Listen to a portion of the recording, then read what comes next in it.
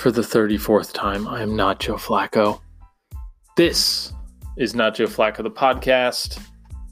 We got news today, folks. Michael Thomas out there saving all of us content creators and content producers, and even the content stealers that are getting their content from Twitter. He's helping us all out. Starting beef on Instagram, on the NFL on Fox page with Devontae Parker. I get into that. I get into Michael Thomas today.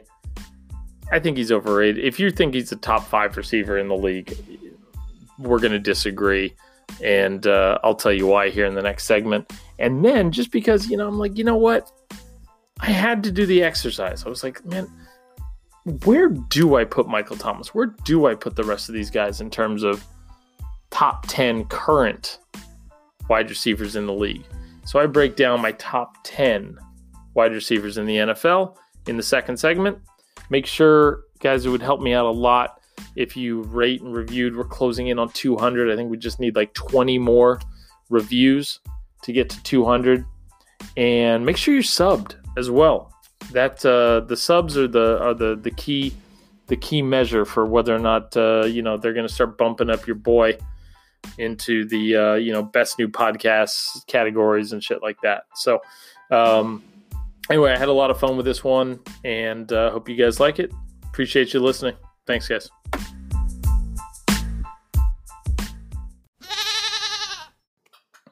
All right, so today's news, I guess. Devontae Parker of the Dolphins, who had a great season last year.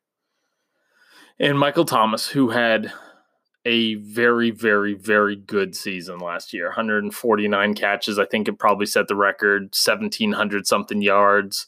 That led the league. Just a monster kind of stat accumulator season from Michael Thomas. Him and Devontae Parker got into a little bit of beef because Devontae Parker commented that when given the choice between stopping Michael Thomas or catching a pass against Stephon Gilmore, keep in mind, Stephon Gilmore is a division rival. Devontae Parker's going to have to play him twice. This is classic. Don't give the other team bulletin board material. So he picks Stephon Gilmore, who just happens to be the Defensive Player of the Year. And again, in his own division, a guy he's going to have to play twice. And Michael Thomas takes this as some kind of fucking slight. Because Michael Thomas is a fucking idiot. I think Michael Thomas thinks that he doesn't think the Earth's flat. He thinks the Earth is Michael Thomas. Like, nobody, wide receivers are a pretty self-centered bunch. But Michael Thomas is like the guy right now. He's the guy right now that when you think like, okay, what wide receiver is gonna take some nothing comment and turn it into like, oh, okay, I'm going to work out to this for the next 3 months. It's Michael Thomas. But Michael Thomas is fucking boring. I mean, aside from all this bullshit, Michael Thomas is just kind of a boring player. I mean, he's doing things that, listen, I did this a few weeks ago with Larry Fitzgerald. He's doing tight end things. He's 6'3", so he's over. So I pulled receivers over 6'2", with less than 12 yards per catch. Keenan Allen, Mohamed Sanu, those thrilling fucking players. Larry Fitzgerald, who is damn near 40, so I'm sorry he has to be on this list. And then there's Zach Ertz, Austin Hooper, and Kyle Rudolph. None of them. I mean, like shit. I would rather watch Zach Ertz's wife play soccer than fucking Michael Thomas play football. I mean, things you will never hear an announcer say when Michael Thomas is playing. Oh, Michael Thomas for a huge gain. He could go all the way. Breeze drops back. He's got Thomas open deep. You're just never going to hear it. Those things don't happen. So I'm doing my next segment. I'm doing the my current top 10. So players from 20 that are going to be in the 2020 season that are in my top 10 wide receivers. Top 10 wide receivers of like active players. And I just started fucking poking around. Do you know Michael Thomas has only scored 5 touchdowns from farther out than 20 yards? And I found this out because my meme today was Michael Thomas has played with a Hall of Famer his entire career, and he's never had double-digit touchdowns. Which you'd think he would, considering he runs his mouth like he's the best receiver in football. But he's not. And I think there's Michael Thomas has his inferiority complex from like being a second rounder or whatever. And then you've also got all of the Saints fans, not all of the Saints fans. Somebody made me say that to point out that there's a silent majority, blah, blah, blah. Listen, if you're a Saints fan and you think Michael Thomas is overrated, if you think that other Saints fans are overrating Michael Thomas by calling him a top 2, top 3, top 1 wide receiver in the league, I'm not talking to you. I'm talking to these fucking morons that think Michael Thomas is doing anything special other than catching some bubble screens and some slants. So you've got Michael Thomas's obvious inferiority complex. Then you've got the Saints fans' inferiority complex. And you merge those two things together, and it's like a flywheel. It's like one just keeps the other fucking going because you know Michael Thomas, who apparently is reading fucking NFL on Fox Instagram accounts. Maybe you'll work on your deep speed there, Mike. He's working on NFL on Fox. He's reading up on NFL on Fox Instagram accounts. Commenting, clapping back, trying to clap back at Devontae Parker, who's minding his own fucking business, basically. And so he's reading every one of these goddamn posts. He's seeing this stuff. The only reason he didn't see mine, people were tagging the shit out of him. I'm private. You can't, again, guys, you can't tag people in the comments on my thing. Just DM it to them. So Mike, who's sensitive as all hell, mixed with a fan base who's sensitive as all hell. And it just kind of keeps feeding itself over and over and over and over and over again. Because the Saints fans are up in his comments go, oh man, you're the greatest ever, and this and this and this and this and this. And he's actually starting to believe it. But this is a guy who's only 5 of his 32 touchdowns have come from outside of 20 yards. This guy is not a game breaker by any means. He's on a list with fucking Zach Ertz, Austin Hooper, and Kyle Rudolph. He's in my top 10, okay? But he's in my top 10 just because I was going to put Devontae Adams in there. And I wasn't going to leave out fucking Michael Thomas. He's in my top 10. I don't like how high he is in my top 10, but he's there. But again, this is a guy that's... Let me go through. So let me just cut to some of the comments. I'll save you some of the time from reading the comments from my post today. Here's one. Because my post was about touchdowns. So here's a sample. He's a small Julio Jones. No, the fuck he's not. Julio Jones averages 14, 15, 16 yards per catch. Michael Thomas, like 10, 11. Somebody actually commented, oh, dude, 11 yards. It is a first down. He's moving the chains. Yeah, but why wouldn't you want 15? Like, you know that 15 is more than 11, right? And then when you factor in that he only catches, let's call it 65% of the balls, right? That means they've got to throw him the ball, say, 5 times to get 30 yards. Whereas with Julio, they've only got to throw him the ball 3 times to get 30 yards. Do you see how this works? Do you see why averaging 15 yards a catch is better than averaging 10, 11? Some numbnut said he gets them in scoring position. Like he's a third down running back. Or a short yardage specialist. This is like, he's 6'3". You drafted him in the second fucking round. He's out here running the same routes that fucking Bill Belichick's lacrosse players run. No one in the NFC, here's another one. No one in the NFC can guard him. No, they're letting him catch these fucking passes because they know he's not going to score. He's not going to get deep on him. He's not going to break tackles. He's one of the least... Oh, here's one. It's the yak. It's the yards after catch. He is one of the least efficient yards after catch guys in the league. And when you look up his yak per reception, sure, Julio's near him. Some other guys are near him.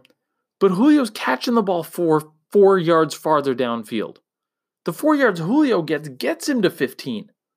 Doesn't take him from 7 to 11. And some other asshole brought up fantasy points.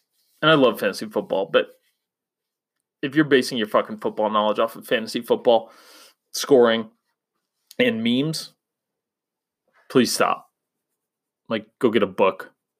Open up ESPN.com. There's plenty of great stuff out there. You can level up. It's possible. Anyways, like I said, he's in my top 10, but I'm not fucking happy about it.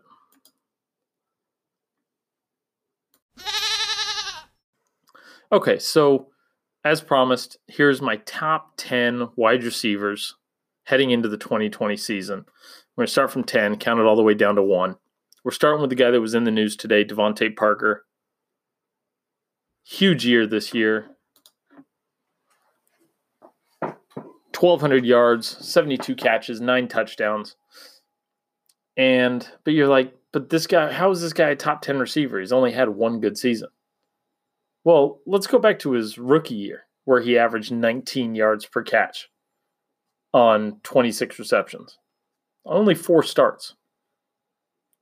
And so this dynamic talent, this first-round talent, under Joe Philbin and Dan Campbell, averaging 19 yards per reception. Then the Dolphins hire offensive genius Adam Gase, who was able to get Devontae Parker to go from 19 yards per reception down to 13.3, then down to 11.8, then down to 12.9, and then miraculously, Adam Gase is fired. And all of a sudden, out of nowhere, Devontae Parker is averaging 16.7 yards per reception and has as many touchdowns in year 5 as he does throughout his entire career. Adam Gase, ladies and gentlemen. Adam Gase. Next on the list, at the number 9 spot, Chris Godwin. 15 yards per catch, 86 catches, 1,300 yards. Now he gets Tom Brady. Like, there's a chance he even moves up even higher than this season. My number 8 wide receiver in the league right now is Devontae Adams. A reliable, if not remarkable, wide receiver. You know, doesn't get down the field as much as I'm going to like the rest of these guys to. And I had him at the 7 spot and actually slid him down to the 8 spot because the guy in the 7 spot is one of my favorite receivers in the league. Let's stick with Devontae. Multiple seasons with over 10 touchdowns. Gets it done in the red zone. But also can score from outside the red zone. 12 of his 44 catches. This isn't a great percentage. It's only a quarter. But it's not fucking Michael Thomas numbers. 12 out of his 44 touchdowns have come from outside of 20 yards. So he can break something a little bit, but he's an underneath guy. The number 7 spot, I've got Kenny Golladay, who I'm biased because he's on my fantasy team and I've picked him up and I've been nurturing him for a couple of years now. And finally we get the big breakout season the last 2 years. But back-to-back 1,000-yard seasons for him. 8 of his 19 career touchdowns are coming from outside of 20 yards. So the guy can change the game. He's only in his, going into his 4th season right now. So I expect him to climb higher in this list as well. And 16.7 yards per reception. And on top of that, led the league in touchdowns with 11. Michael Thomas is my number 6 receiver. Led the league in yards. Led the league in catches. I think set the record, all-time record for catches in a season. I don't like the way he does it. I think it's boring, but it's effective for what they do. So he's my number. God, I just hate having him this high, but he's my number 6 wide receiver in the league right now. Amari Cooper is number 5. In terms of, again, a dynamic guy, 15 yards per catch, 20 of his 33 touchdowns have come from outside of 20 yards. That's remarkable. 10% of his, just under 10% of all of his catches go for touchdowns. Tyreek Hill is my number 4. It's a bit of a down year last year, but a Pro Bowler every year, both for his returning skills and for just being a fucking devastating wide receiver.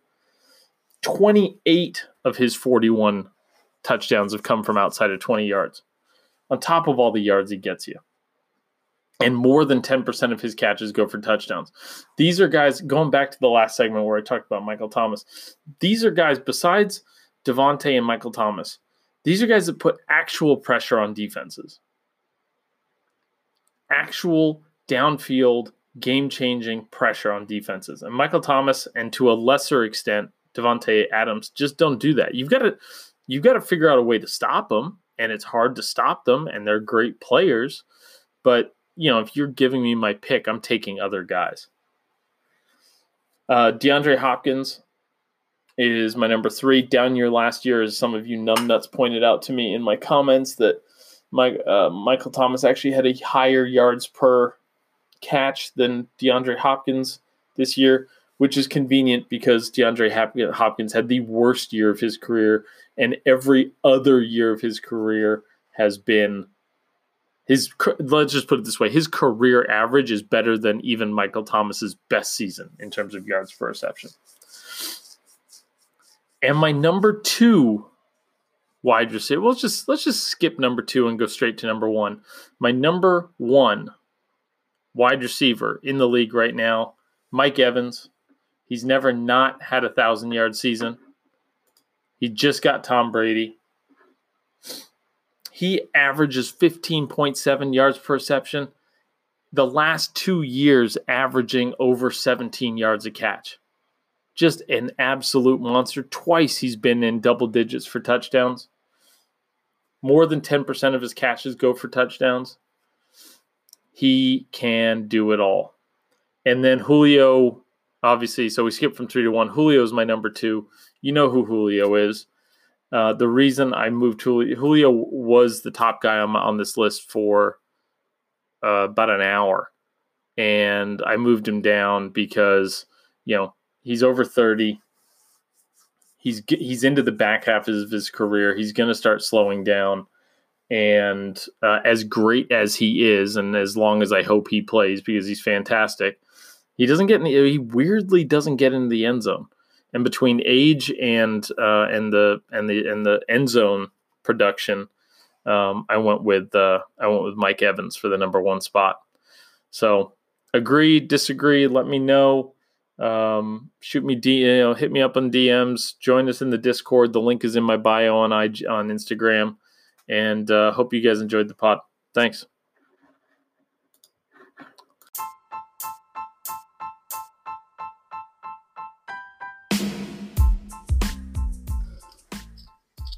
If you've made it this far, I appreciate it. Hope you liked what I had to say. If you didn't like it, I hope you come back next week and hear more of the stupid shit that comes out of my mouth. Thanks for listening. Go ahead, like, subscribe, review, whatever you got to do. Help me get that podcast clout. Thanks, guys. Somewhere out there, there's a man on a park bench eating his 500th PB&J. He has no idea Papa John's has new papadillas that are way better than a boring sandwich. With Papa John's best meats, cheeses, and veggies hand-folded into a crispy flatbread crust. Someone better tell that man. Get a new papadilla in 1 of 4 flavors for just $6. Better ingredients, better pizza, better than a sandwich. Papa John's. Not valid with discounts, fees, and taxes. Extra prices may vary. When you make decisions for your company, you always look for the no-brainers. And if you have a lot of mailing and shipping to do, Stamps.com is the ultimate no-brainer. It streamlines your process to make your business more efficient, which makes you less busy. Mail checks, invoices, legal documents, books, and everything you need to keep your business running with Stamps.com. Seamlessly connect with every major marketplace and shopping cart if you sell online. Schedule package pickups through the dashboard and automatically see your cheapest and fastest shipping options from different carriers, with rates up to 89% off USPS and UPS rates. And with the Stamps.com mobile app, you can take care of mailing and shipping wherever you are, even on the go.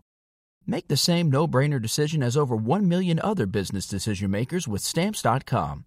Sign up at Stamps.com with code PROGRAM for a special offer that includes a 4-week trial, plus free postage and a free digital scale. No long-term commitments or contracts. That's Stamps.com, code PROGRAM.